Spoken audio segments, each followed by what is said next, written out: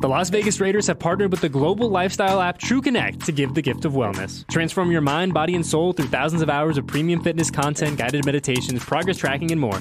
Visit tcfree.fit to redeem 1 free year of TrueConnect exclusively for Raider Nation.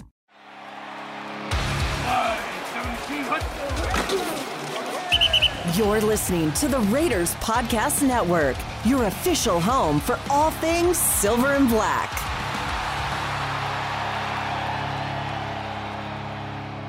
All right, here with Raiders receiver Davante Adams, and you're a longtime Raider fan. Raider Nation, though, is just getting to know you this year. You grew up in the 650 EPA, which is, for people that don't know, East Palo Alto. East Palo Alto, Bay Area. But it's no secret, it's a little bit of a tough area. And growing up there, how did that shape who you are today?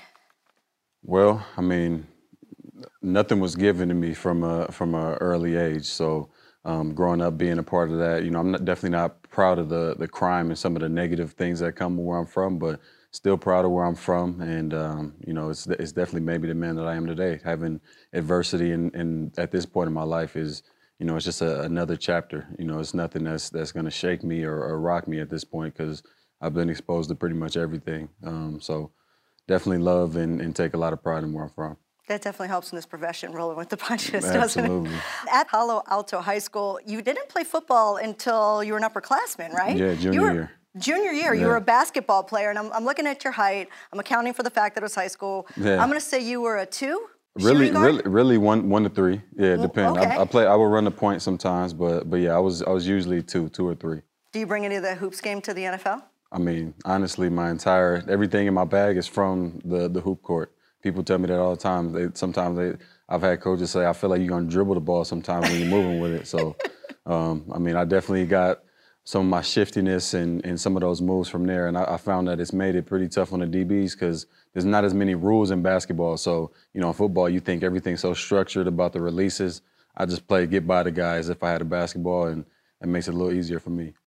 Another baller, the greatest of all time, Kobe Bryant, he coined the term girl dad. Yeah. And now you're a girl dad. You have Deja and Desi. You're one of the baddest dudes in the NFL. There's got to be something that you do with your daughters as a girl dad that you go, if only people could see me right now, they think I'm a big softie. Honestly, probably half of the stuff that I do with my kids, but people would say that. I'm like a different person. Not a different person, but everybody always told me growing up and even, my younger adult life that, you're too hard. Like you need daughters. You need a girl to kind of soften you up. So I guess that happened because I definitely engaged in some stuff with my kids that I probably wouldn't have saw myself doing when I was younger. The painted nails. Like, do you ever do that? I haven't painted the nails. We haven't gotten into the nail paint world for them yet. I'm sure that will happen at some point, but it will be taken off before I come into the building. Absolutely. Unless it's black, then it must stay on. What is your connection to Derek built upon? I mean, it's a legitimate friendship more than anything. I mean, that's where it started, and I tell people this all the time. Derek is actually the one who started Tay. Like, I had some family members on my dad's side that would call me Tay growing up, my grandma, stuff like that. But as far as the rest of the world, I was D to everybody, D Money. That's what they called me in high school.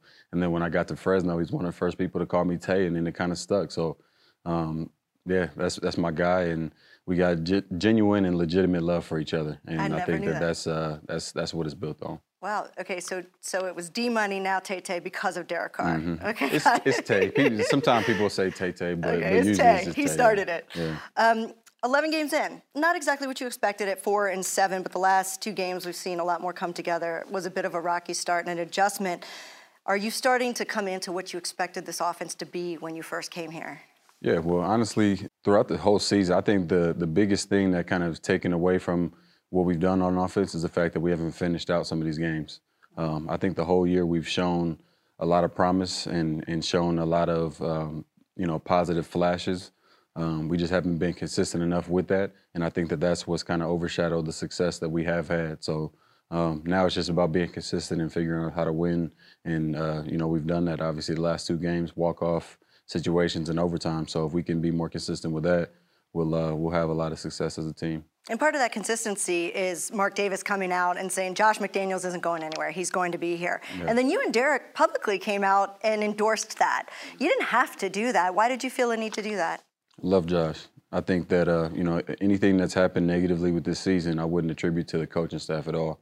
I think that at the end of the day, it's the players go make plays, and obviously you can give calls to put players in advantageous situations, but it's about execution, and, we hadn't done that at a high enough level, and, we're working toward that still right now. We definitely haven't arrived, but we've done a lot more consistently, and, Josh is preaching that, and we're definitely following his lead. Now it's the Chargers. You've seen him before. You had a big game in week 1. If Derwin James is smart, he's going to have to drop down into the box at some point after watching Josh Jacobs have 300 yards from scrimmage. Do you see that and say, this is an opportunity for me? Because he has to choose. Yeah. He can't choose both of us. Yeah, well, I'm always running my route to win regardless, and I'm ready for 2, 1, whatever it is. And if my number's called, which obviously it is often, it's time for me to deliver regardless if he's in the box or if he's trying to double wherever he is or wherever anybody is. Honestly, it doesn't matter. We got to figure out a way to go get it done. You talk about running routes. You're probably the best route runner in the NFL. Is there a player that you watched growing up or that you wanted to emulate that you considered a great route runner?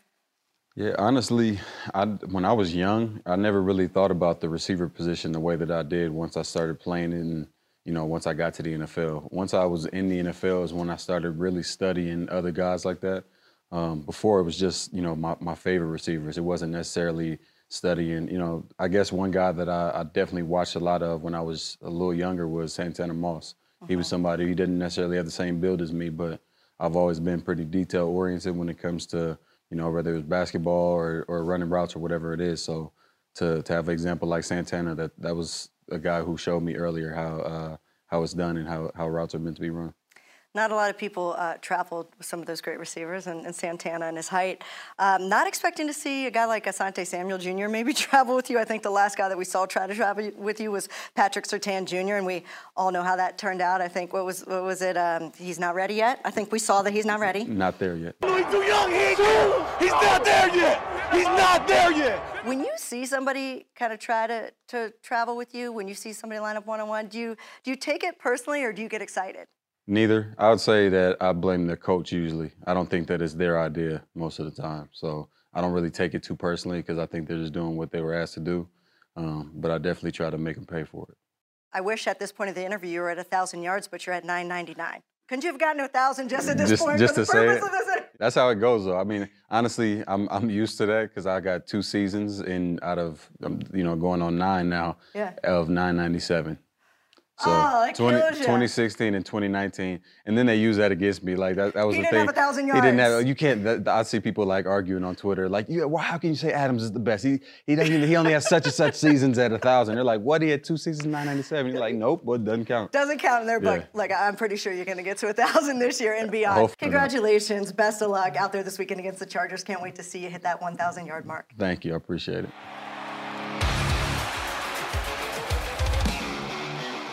Thank you for listening to the Raiders Podcast Network.